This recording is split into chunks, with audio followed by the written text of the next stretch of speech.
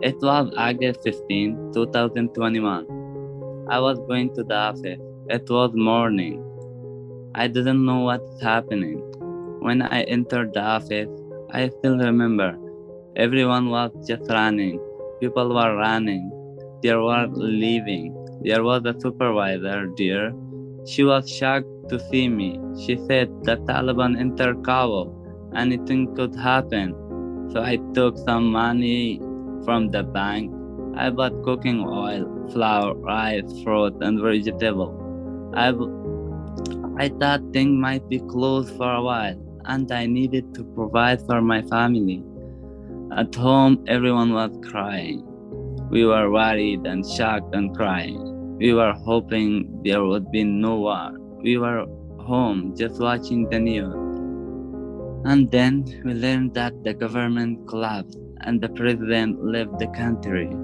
That was the worst news. I was thinking and crying how to leave the country.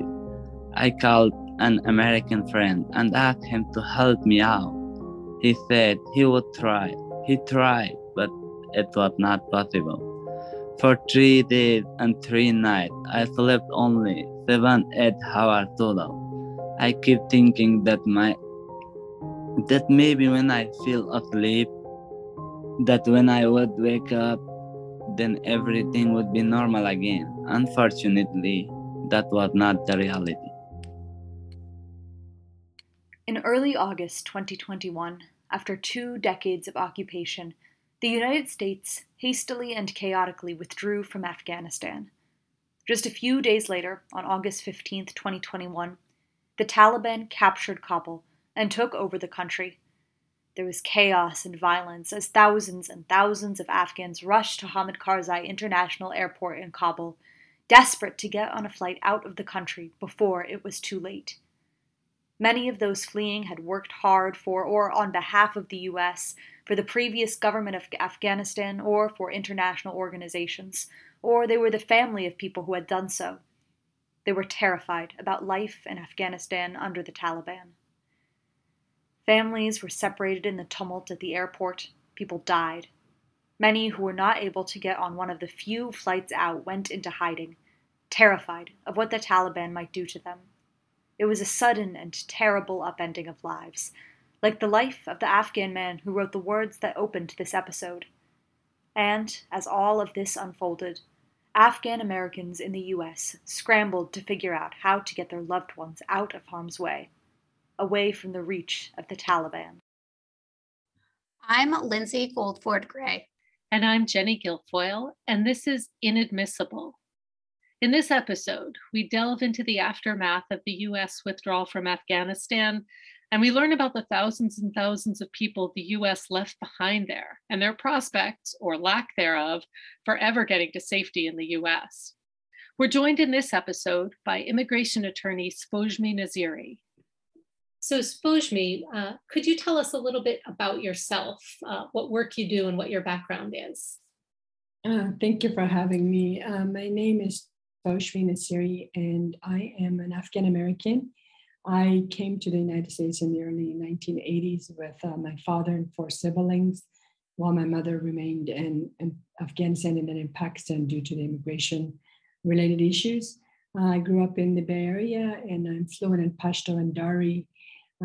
Because of my own personal immigration experiences, at an early age, I wanted to be an attorney, maybe particularly immigration attorney. I'm located in the Bay Area, and I have my full law practice, and I represent a lot of Afghan clients here in the US and also in Afghanistan. We are so appreciative for you for being here today and speaking on this episode. I'm going to ask you to take us back to August, the middle of August of 2021, right around the time of the fall of Kabul. What kind of phone calls were you getting at that point from Afghans? What were people asking for at that point? So with the fall of Kabul on August 15, 2020, and the first calls that I started getting were my own clients who were either waiting in queue to get their interview schedule at the U.S. Embassy in Kabul, Afghanistan, or they were in the process and they were wondering if there was any way to evacuate them since they had a petition. In the next day or so, we were literally getting between 150 to 300 calls a day from Afghans here and also through WhatsApp in Afghanistan, wanting to file any sort of application that would allow them to come in, which one avenue was humanitarian parole. Another aspect was during the mayhem of the evacuation, the U.S. State Department said there was a form that was for clients who had pending cases, and it was some sort of a visa document that was photocopied, and it was a wave of those at the airport that Afghans were waving to get through. And what that caused was that the government or the military couldn't distinguish between those who were actually entitled to that paper and those who were photocopying it. So it caused a lot of disruption in who was being evacuated.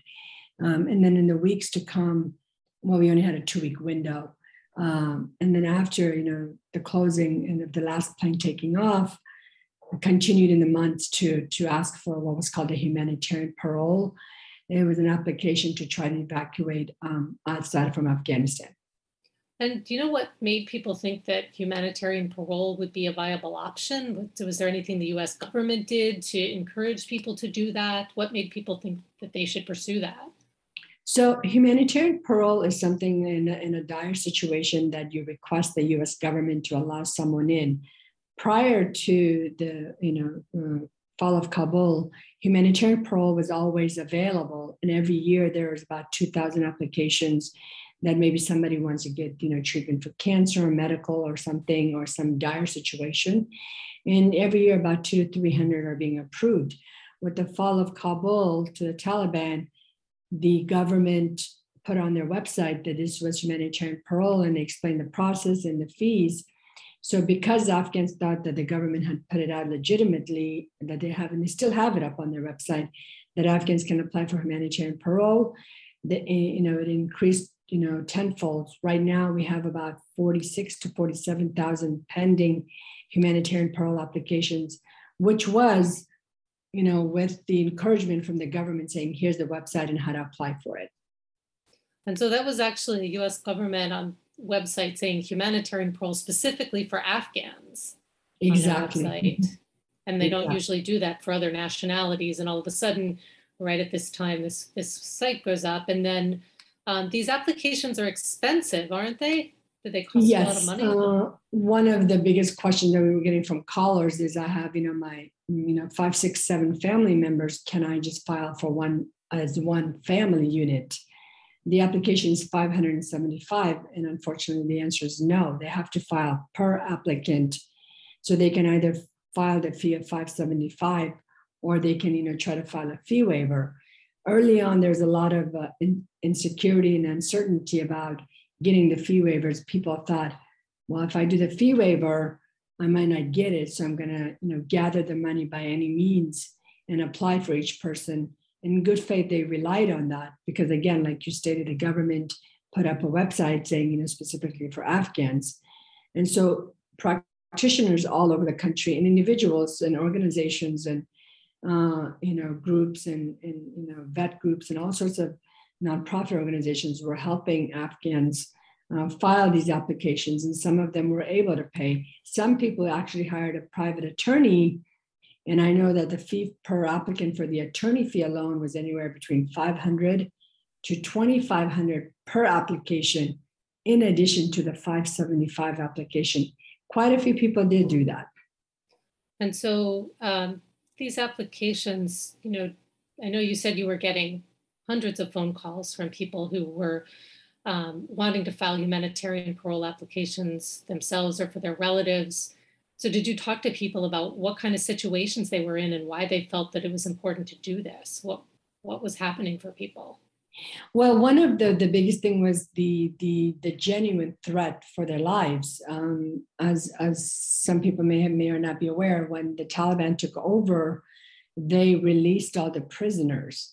So a lot of the judges and the lawyers who had prosecuted these individuals, their lives were in danger. Minority groups were in danger. Those who worked with the US government, their families were in danger. And they were hiding in locations. they did not get evacuated. The facts are there that a large portion of those who needed to be evacuated did not get evacuated. And so there were dire needs, particularly calls from WhatsApp, international calls from Afghanistan, and then people here across the United States wanting to file because they genuinely feared for their family members' lives.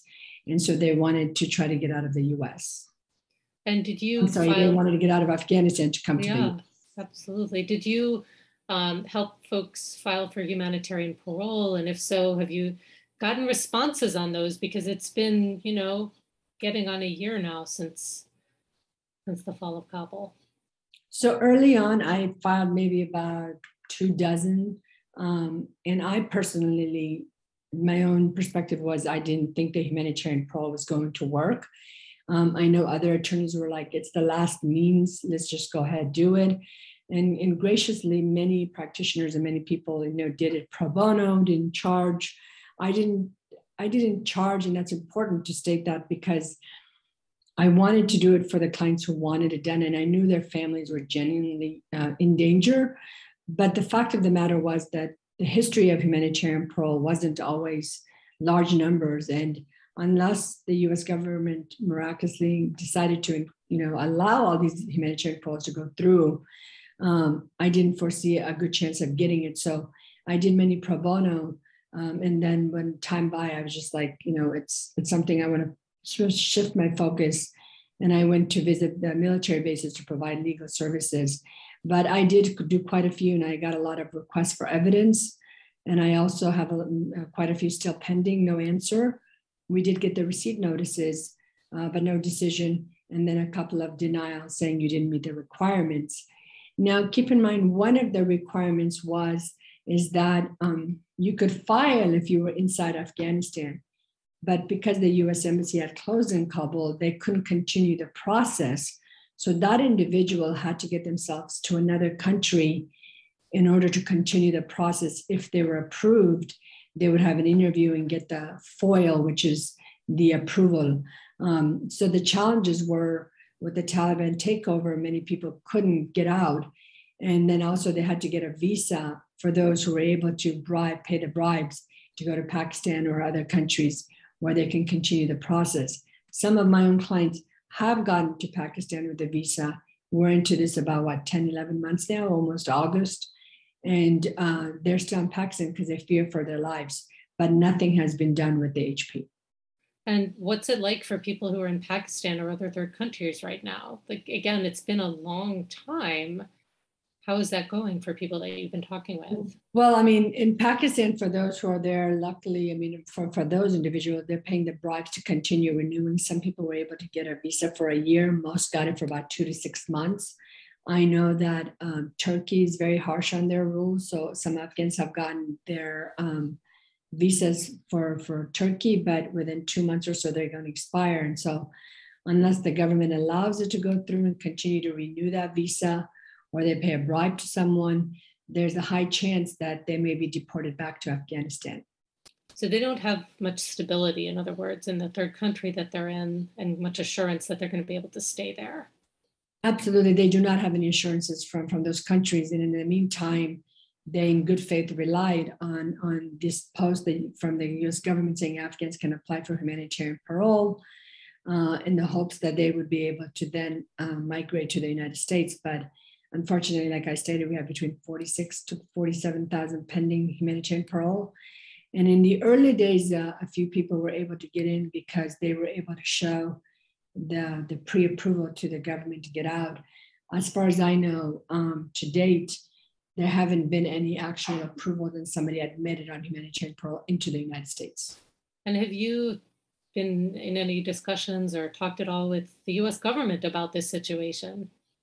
Yes, we, the Afghan community, about a dozen of us had actually a private meeting with the State Department along with USCIS and even Homeland Security Mayorkas. And the question was, these Afghans paid in total, there's millions of dollars that were paid. They relied in good faith. They evacuated their families. The answer is that humanitarian parole cannot be used as a substitute to go through the normal refugee program. And we pushed back that, the government who has a website for Afghans, and they haven't, and why, if you're not going to accept them, why not make a statement that we are not going to approve any? The answer, there was no answer from the government. And in parallel, we have the Ukrainian, the U4U, which I have my clients, and I'm grateful that I'm able to get my clients out. I think up to date, as of yesterday, there were 55 to 60,000 Ukrainians that have come in through the humanitarian parole. So the major distinction is that the affidavit of support, which is the I-134, you have to find a financial sponsor. It wasn't required. It's an online application. They don't have to pay a fee. On and on and on. So if the government has the capability to create a program so quickly for another group, why wasn't it possible for Afghans? And the disparity is very, apparent. And again, it's not to say, one deserves it more than other, but if you're going to hold the government accountable to say, well, we can't do it because there's so much complexities, but then within a span of a couple of weeks, you come out with this elaborate program that benefits another group, and you start to question it. And the irony is that if those individuals from Ukraine who filed it before the U4U program and they paid the money, they're actually refunding that fee. But where's the Afghan refund? So yeah, the disparity is quite drastic, and we keep pushing the government collectively. Many organizations, many individuals across the nation have been pushing back, and thus far there hasn't been any answer from the government. Yeah, there's just that huge disparity with the recently begun, essentially humanitarian parole program for Ukrainians fleeing the war in Ukraine. And that was set up very, very quickly. And as you said, the requirements are much less strict.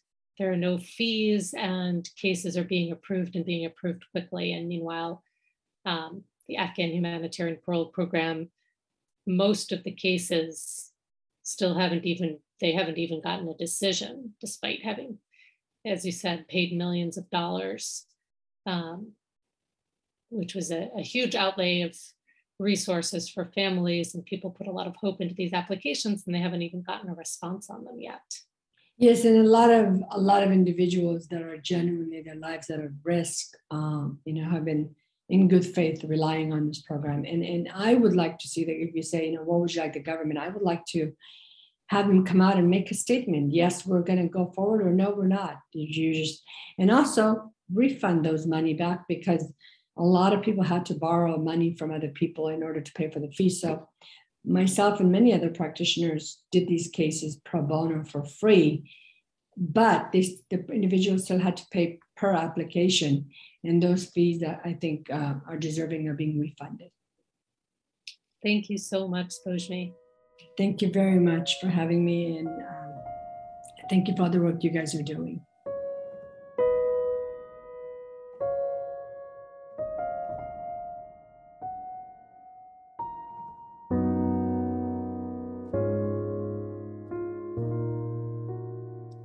So Jenny, now that we've heard from Spojmie and all about her experience and those of the Afghans that she's been in contact with over the last 9 months to a year, I want to actually start where she left off, and that's with Ukraine. And I want to talk about those two different parole programs, because the parole that Afghans can seek is different than the parole that Ukrainians can seek. And first, can you tell us, Jenny, what's parole? That's a legal term of art, right? When I used to think of the word parole, I used to think of parole from prison, but that's different than immigration. And so tell us what parole is. Yeah. So parole is a way for the United States to let people into the country temporarily for some kind of emergency reason. And there's a form of parole known as humanitarian parole, and that's what many Afghans, close to 50,000 Afghans have been seeking. And that's a way for the US to provide kind of temporary protection for humanitarian reasons for people who need to come to the US for some kind of emergency reason. And parole is a temporary status that doesn't provide any kind of pathway to permanent status in the US in and of itself. Like it doesn't lead to a green card or anything like that. You can get work authorization when you have parole in the US, but that only lasts as long as your parole lasts. And actually humanitarian parole was the way that the US brought in all the people that we did evacuate from Afghanistan last year. They were brought in through humanitarian parole. And so the Afghans that we've been speaking about in this episode are also looking to get humanitarian parole as a way to get into the US because they are in immediate danger in Afghanistan. Yeah, so I think the legal term of art is for urgent humanitarian reasons or a significant public benefit, right? And so then when Kabul fell and the Taliban took over, USCIS, the United States Citizenship and Immigration Services, published a new page on their website that was humanitarian parole for Afghans. And I know that many of us that are immigration attorneys doing this work thought, oh, well, urgent humanitarian reasons. It's pretty urgent. The Taliban is seeking to find and kill many people and a significant public benefit. And I think that term generally means significant public benefit to the United States. But the United States had a very specific relationship with Afghanistan. And so I think all of us were thinking, oh, well, the USCIS is publishing a page. They're sort of signaling that this is an appropriate means by which to seek evacuation, essentially, and safety for thousands of Afghans. And so we started filing. I know Vecina launched a project to get pro bono attorneys, volunteer attorneys, and others to help prepare these applications. And then what happened, Jenny? Right. And then, close to 50,000 people have filed applications and paid enormous amounts of money and put in huge amounts of resources, effort, and quite frankly, hope into this program. So Spojmie talked about all the phone calls that she got. So there were people all over the United States who were scrambling to find the resources, $575 per person. And when you have a large family with 8, 9, 10 people, we're talking about a significant amount of money, not to mention the money and the effort that was then expended on finding lawyers to represent people, lawyers' time, families' time to pull together all the documents, lots of documents that have to go into these applications. And then the hope, many people who were left behind in Afghanistan are now in serious danger, many of them living in hiding. And this gave them hope, filing these applications. And then to date, USCIS has adjudicated, I think, fewer than 5% of these, and that's after taking in well over $20 million in fees from the applications. And most of the decisions that they've given out have been denials. This is then in stark contrast to this new program that was launched that Spojmie was talking about and that you mentioned, Lindsay, the Uniting for Ukraine program that was launched for Ukrainians in the spring, and it was put up very quickly. And Lindsay, could you explain how it's different than the humanitarian parole process that Afghans have been following? Yeah, so Uniting for Ukraine was announced after months of advocates for Afghans requesting a specialized parole program for Afghans, and the United States government sort of coming back and saying, we don't have capacity for that, we don't have the resources for that, we can't get it done. Then fast forward, and the United States announces the parole program for Ukraine that is specialized and I think quite similar to what advocates had been asking for Afghans. One of the things that I want to make sure and note is that we at Vecina and sort of our network of advocates generally are not in any way saying, well, Ukrainians shouldn't have a specialized parole program. The ask here is to say that all displaced persons, or Ukrainians and Afghans, those subject to forced migration due to violence and war, should be allowed to seek safety in the United States because that's part of the moral fabric of our country. So anyway, now that I've said that and made sure that that's clear, the parole program for Ukrainians, in contrast to the sort of standard humanitarian parole procedures that Afghans have been using, The Ukrainian parole program does not require a filing fee. And so there's no money payment. There's no fee waiver request that you have to do if you can't pay the filing fee. It's just free. And so a petitioner, which is someone who is based in the United States and meets certain requirements, has to fill out a financial affidavit, basically, or a financial form that says that they have, certain assets or income and that they can provide support for a Ukrainian person if they come to the United States for a certain period of time. That same type of form, it's not actually exactly the same form because the form has changed since Afghans were using it on a widespread basis. But a similar type of form was required for the Afghan humanitarian parole. But then in addition, Afghans had to prove that they had an urgent humanitarian reason or a significant public benefit that required entry into the United States and met the standard of humanitarian parole. And so the Ukrainians do not have to prove that. Another thing that's really different is, for humanitarian parole that's filed the way many Afghans were, it required certain security checks at a consulate or embassy of the United States. And so Afghans that were in hiding in Afghanistan were unable to complete that process because the consulate in Kabul is closed. And so therefore, what the government was doing or is doing is sending what are called administrative closure notices to Afghans that are in hiding that even may be eligible for an approval of humanitarian parole. And they said, whoops, sorry, you're not able to get out. And so we can't complete processing and background checks. And so therefore, let us know when you get out.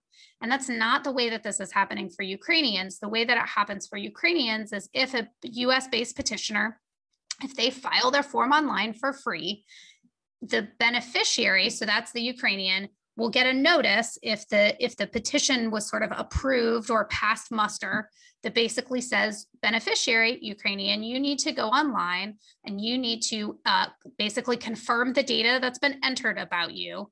And then they get a computerized, like something via email or online that allows them to just go to the airport, which is very, very, very different than it has been for Afghans. Again, thousands and thousands of which are still in hiding in Afghanistan.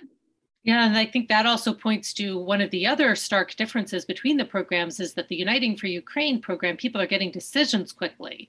Meanwhile, It is now July of 2022, and the vast majority of the, again, close to 50,000 Afghan applications have still not been adjudicated and are sitting in giant piles, I guess, somewhere at USCIS, not clear what they're doing with them, but they have not adjudicated the vast majority. And again, they collected over $20 million in fees for the processing of those applications, and that just hasn't happened. And meanwhile, life in Afghanistan is extremely dangerous, and there have been numerous reports of Afghans who have applied for humanitarian parole and who have been killed while waiting for decisions on their applications.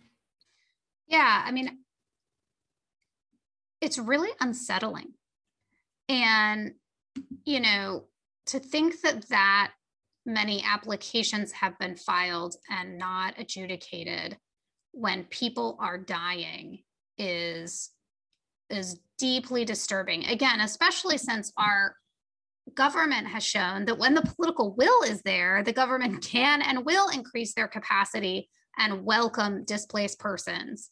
And so it's been a deeply disturbing experience to watch. And we hope that the government will change course, even though we are not particularly optimistic. I do want to note that, was it last week, Jenny, that the government quietly changed their guidance? Yes. So last week, the government quietly changed its guidance for humanitarian parole, again, after months and months and months of advocacy, that appears to be a little bit more generous in its adjudication of humanitarian parole applications. So Jenny, what's the sort of general consensus about that?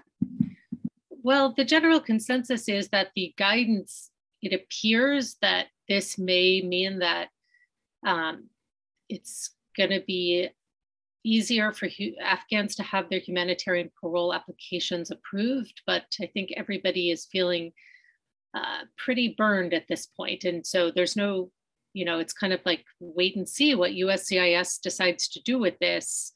Again, so far they've approved so few that nobody has a huge amount of confidence. They just kind of quietly changed the standards on their page without making any other kind of announcement about what it means. So everybody's kind of taking a wait and see approach. And the other thing that I just want to make clear to everyone before we finish is that for the people who are applying for humanitarian parole, you might wonder, well, do they have some other means to get to the United States? And so for some people who are applying for humanitarian parole, there really isn't any other pathway that's open to them right now. There are other people who've applied for humanitarian parole that may have a pathway in the future to the United States, but it's going to take so many years for them to be processed that way that they, are in serious danger before that happens. So there are, say, family members of people who were evacuated back last year. So maybe, a husband got evacuated to the United States and his spouse and children are back in Afghanistan. And that's very common. Lots of families were separated in the chaos and madness of the evacuation. So that spouse in the United States then has to go through kind of a complicated legal process in the US to be in a position to sponsor their spouse and children to come over to the US. They might have to, say, apply for asylum in the US, and that's a complicated process that can take a while. And then even when that happens, then you get approved for asylum, which again takes a while. Then there's this whole other paperwork that has to be filed, a form, and that takes actually years to bring your spouse and child over to the United States. So for some people, again, filing for humanitarian parole, they don't have another pathway. Other people might have a pathway, but it's going to take years. And they're really feeling as if their family doesn't necessarily have years to spend waiting around for that. Yeah, I think their non-immigrant visas, tourist visas generally are not being issued. But there's work visas and things of that nature, but they're very specific subsets of people, and the vast majority are not going to qualify. And so, unfortunately, humanitarian parole is the only, what we thought would be timely avenue for people to seek safety in the United States, and we have clearly seen that just hasn't happened, and so many are left behind. Yeah, and there was, the people who made it to the United States were the ones who were lucky enough to be able to get on the planes that the US was flying out, but there were only a finite number, but there were far more people who really would have and should have qualified to be on those planes, but just weren't lucky enough to make it then.